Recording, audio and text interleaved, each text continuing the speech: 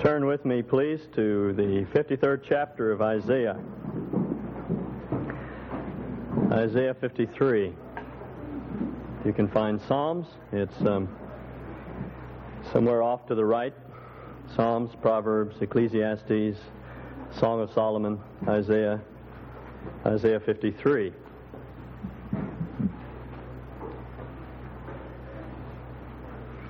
I was reading a report a few weeks ago of a Wycliffe translator who was working among the Amahuaca Indians in eastern Peru and looking for the word for forgiveness, which they didn't seem to have in their vocabulary. He couldn't even find an idiom that would suffice. And one day he was walking down a jungle trail, down a single track with one of the natives on a hunting trip, and his friend who was walking immediately behind him stepped on the back of his tennis shoe and pulled it off of his heel, gave him a flat tire, we would say.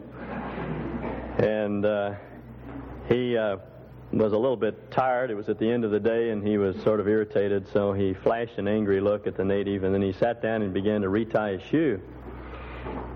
When he noticed that there was just complete quiet, his friend was standing there looking at him. And after a time, when the missionary failed to respond, the native said, "Speak to me." And he knew he had his idiom.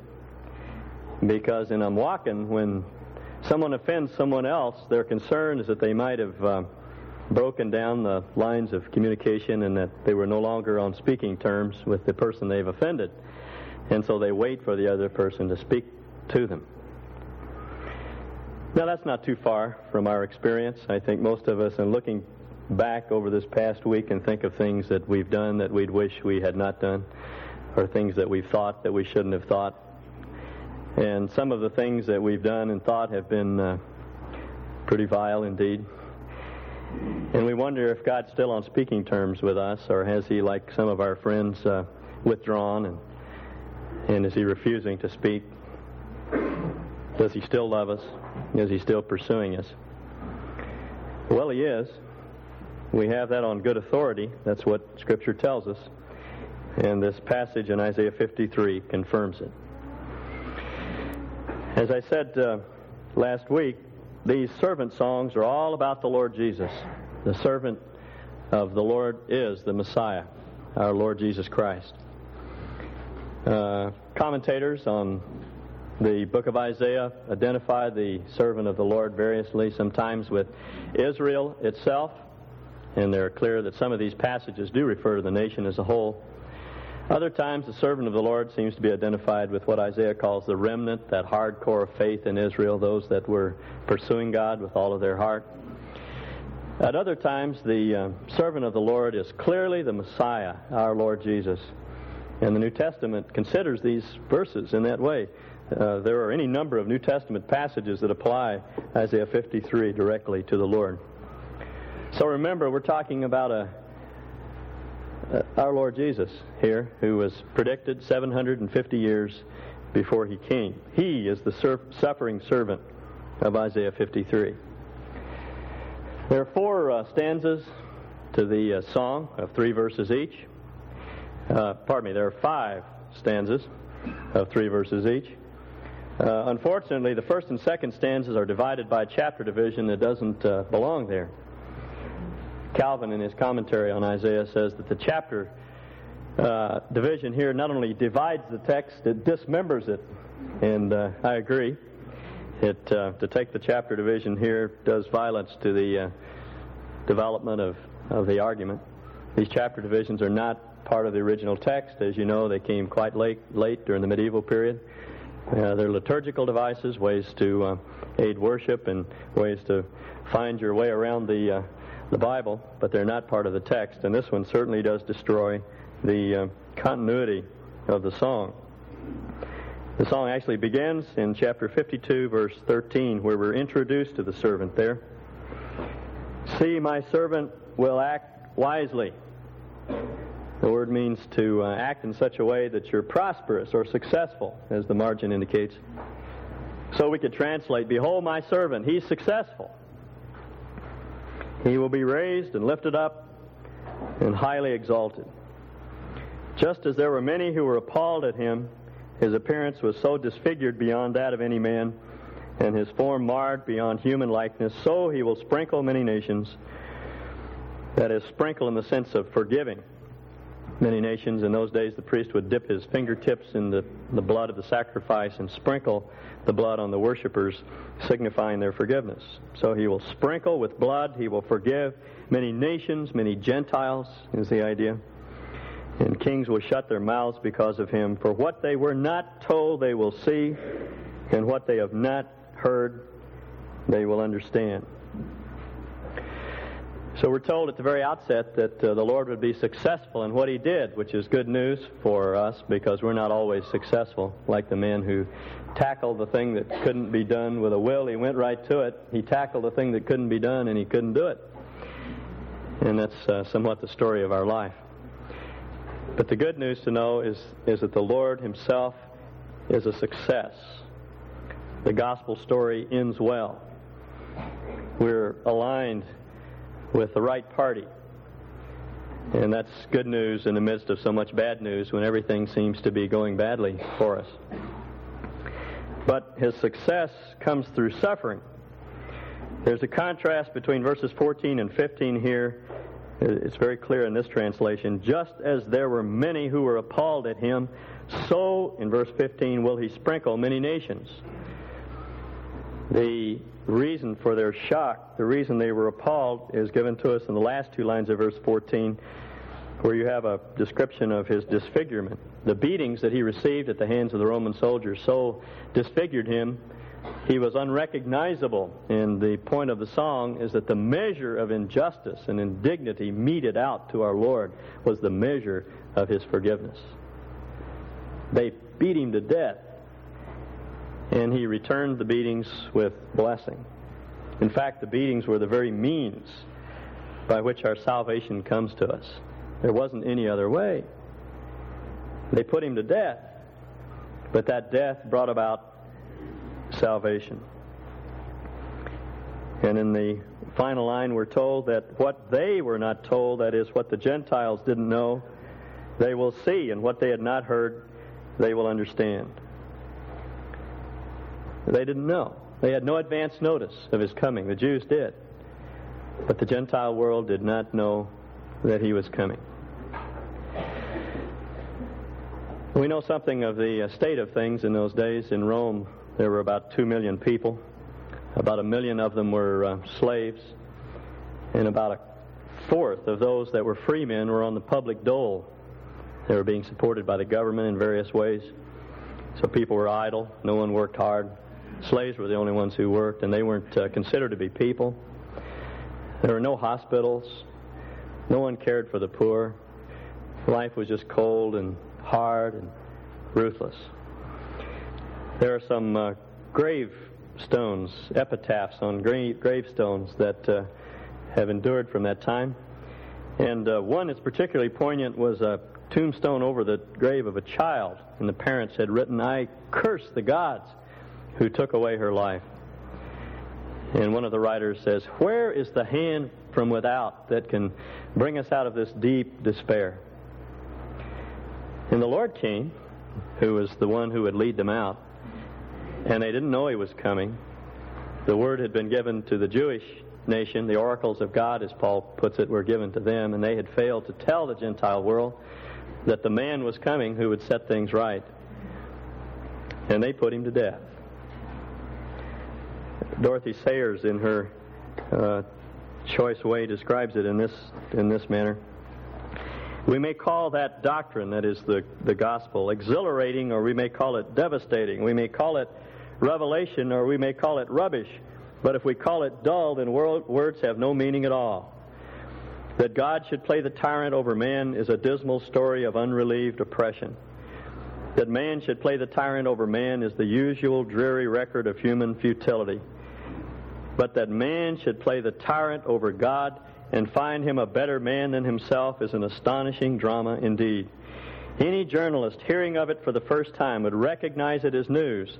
Those who did hear it for the first time actually called it news, and good news at that, though we are apt to forget that the word gospel ever meant anything so sensational. That was the good news. They put him to death, but through that death, he provided salvation for the world. You can't outdo the grace of God. As Paul puts it, where sin abounded, grace did much more abound. They did their worst to him, and he gave them the very best. He gave them life itself. On the cross, he said, Father, forgive them. They don't know what they're doing. And the cross itself made it possible for that forgiveness to be extended to all, not just those at the foot of the cross, but all of us. And we think back over this past week at the things we've done, and we wonder if the Lord still loves us. We maybe even said, Lord, I don't even want you in my life. I wish you'd drop out and leave me alone. But he still loves us, and he still forgives us. We may have taken his name in vain, but he still forgives us. And the proof is this passage. They did the worst they could do. They beat him to death. And he extended forgiveness to them. And he still does today. That's the good news. But unfortunately, the Jews of that period didn't believe the good news. Chapter 53, verses 1, 2, and 3 describe for us the rejection of Jesus. Isaiah writes on behalf of the nation, who has believed our message? That is what we have heard. The Gentiles understood what they had not heard. But Isaiah says, who believed what we heard, and to whom has the arm of the Lord been revealed? The Lord rolled up his sleeve and bared his mighty arm of salvation to his own people. As John puts it, he came to his own, and his own received him not. And the reason is given in verse 2. He grew up before him like a tender shoot and like a root out of dry ground. He had no beauty or majesty to attract us to him. Nothing in his appearance that we should desire him. He was despised and rejected by men, a man of sorrows and familiar with suffering. The word means heartbreak. He knew what it was to go through all the trivial irritations of family life, to not have a mate, to have no money, to be broke, to be out of a job, to hurt as we hurt. And like one from whom men hide their faces, he was despised, and we esteemed him not. The line, one from whom we hid our faces, is generally taken to refer to the treatment accorded to a leper. When a leper happened to pass by the street, you turned away from him. You covered your face and said unclean. And that's the way they considered our Lord. He was unclean. He was like a leper. In fact, the rabbis even attributed the name leper to Messiah on the basis of this passage. And the later verb, he was stricken by God, which seems to apply to leprosy almost exclusively in the Old Testament. That's the way they treated him, because he didn't come the way they imagined that he would come. They thought that he would be much more regal. They wanted a king like the other nations, but he didn't come that way. He came lowly and riding on a little donkey. Can you imagine a king riding into town on a little flop-eared donkey with his feet dragging the ground?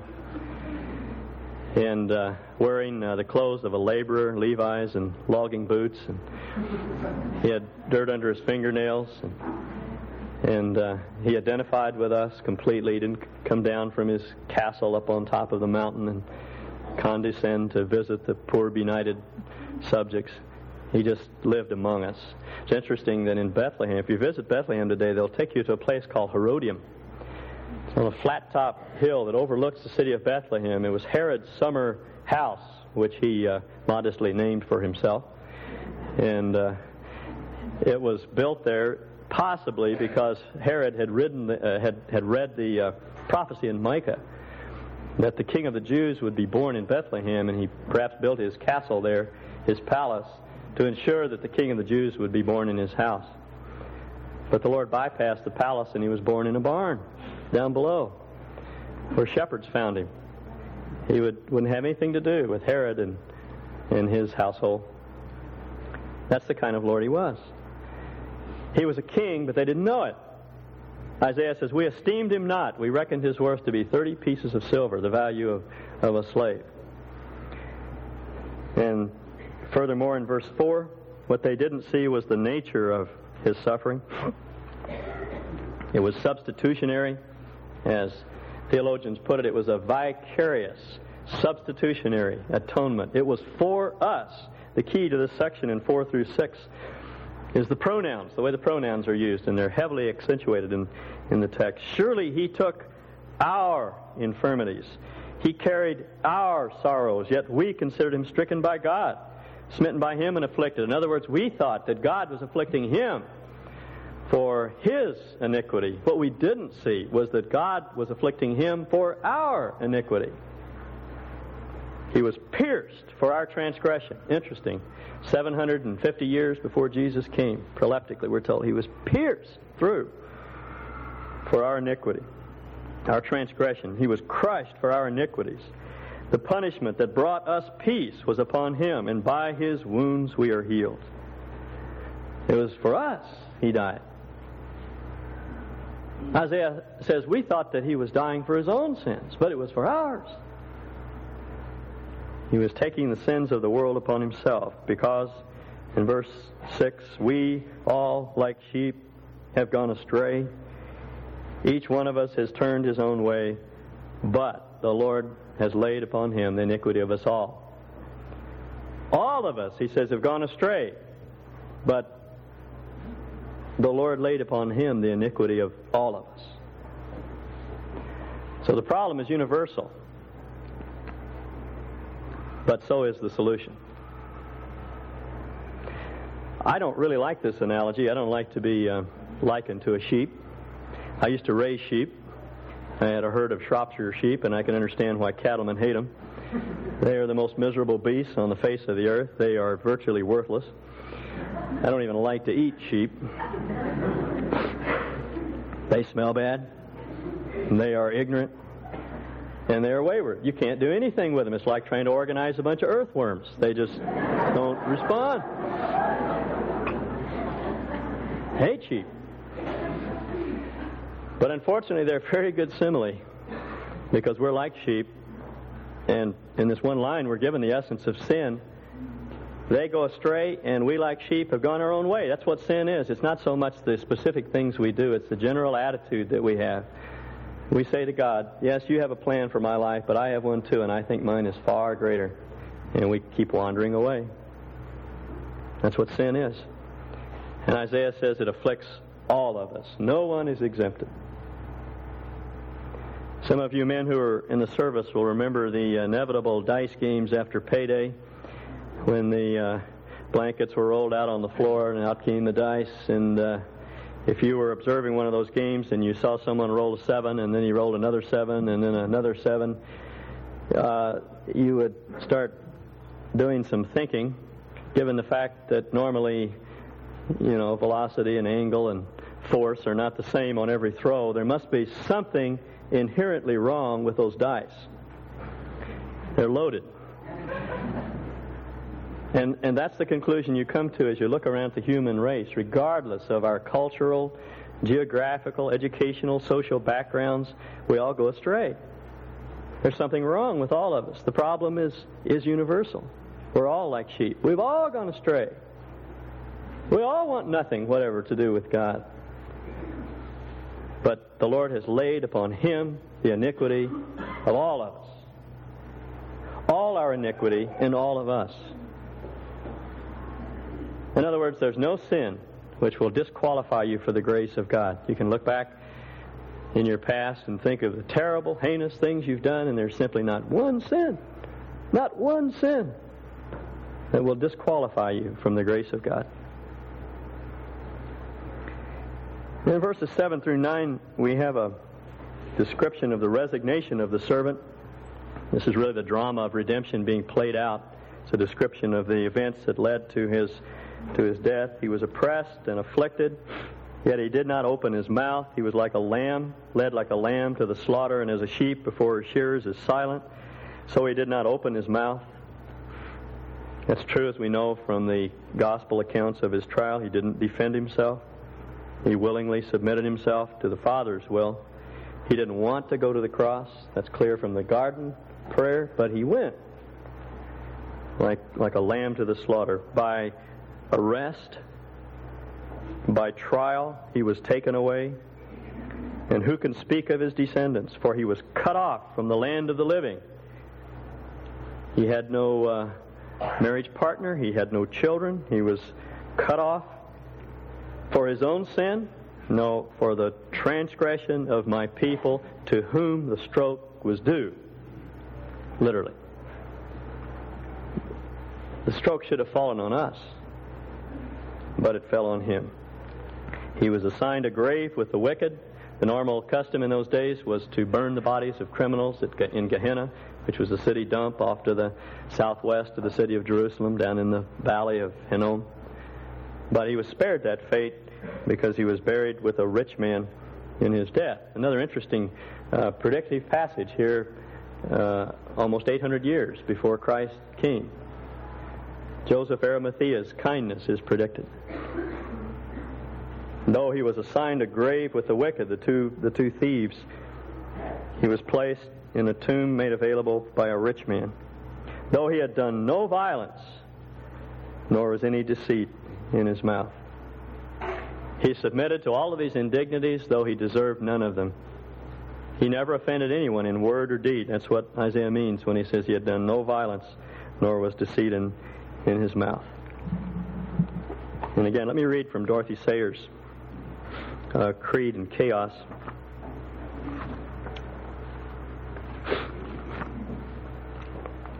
Possibly, she says, we might prefer not to take this tale too seriously. There are disquieting points about it. Here we had a man of divine character walking and talking among us, and what did we find to do with him? The common people indeed heard him gladly, but our leading authorities in church and state considered that he talked too much and uttered too many disconcerting truths, so we bribed one of his friends to hand him over quietly to the police. And we tried him on a rather vague charge of creating a disturbance and had him publicly flogged and hanged on a common gallows, thanking God we were rid of the knave. All this was not very creditable to us, even if he was, as most people thought and still think, only a harmless, crazy preacher. But if the church is right about him, it was more discreditable still, for the man we hanged was God Almighty.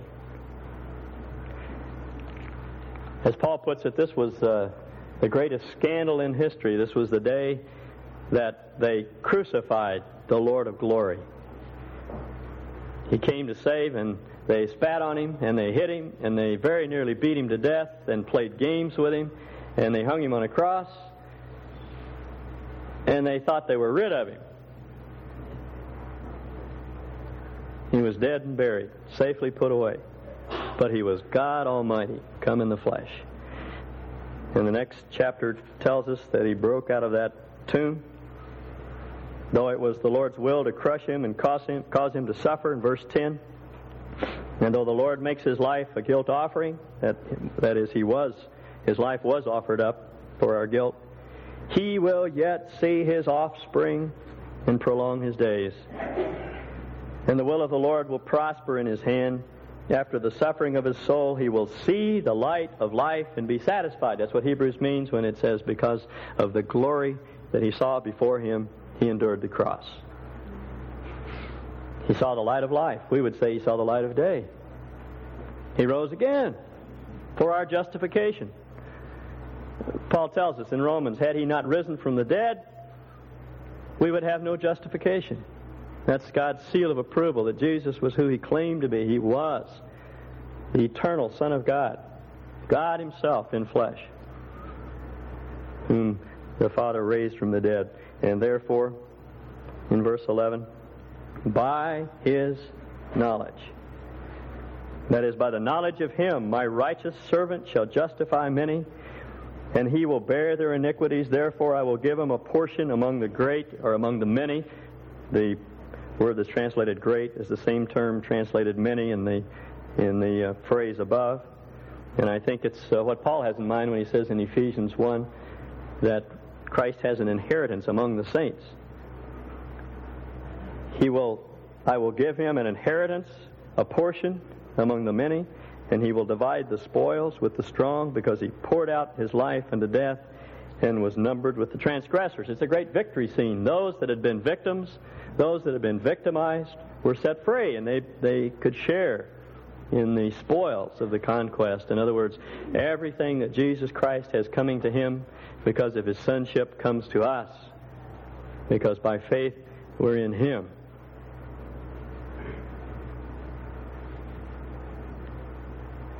In the last line of verse 12, we're told that he bore the sins of many and made intercession for the transgressors. That's the bottom line. That's what made it all possible. Hebrews 7 says, therefore, he always lives to make intercession for us. It's an ongoing thing. We never lose it.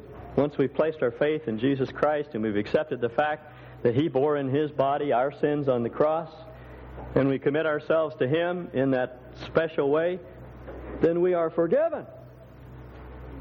And nothing we can do can take us out of the Father's love. That love is relentless. It just keeps pursuing us. He never lets up. He never gives up. Never quits.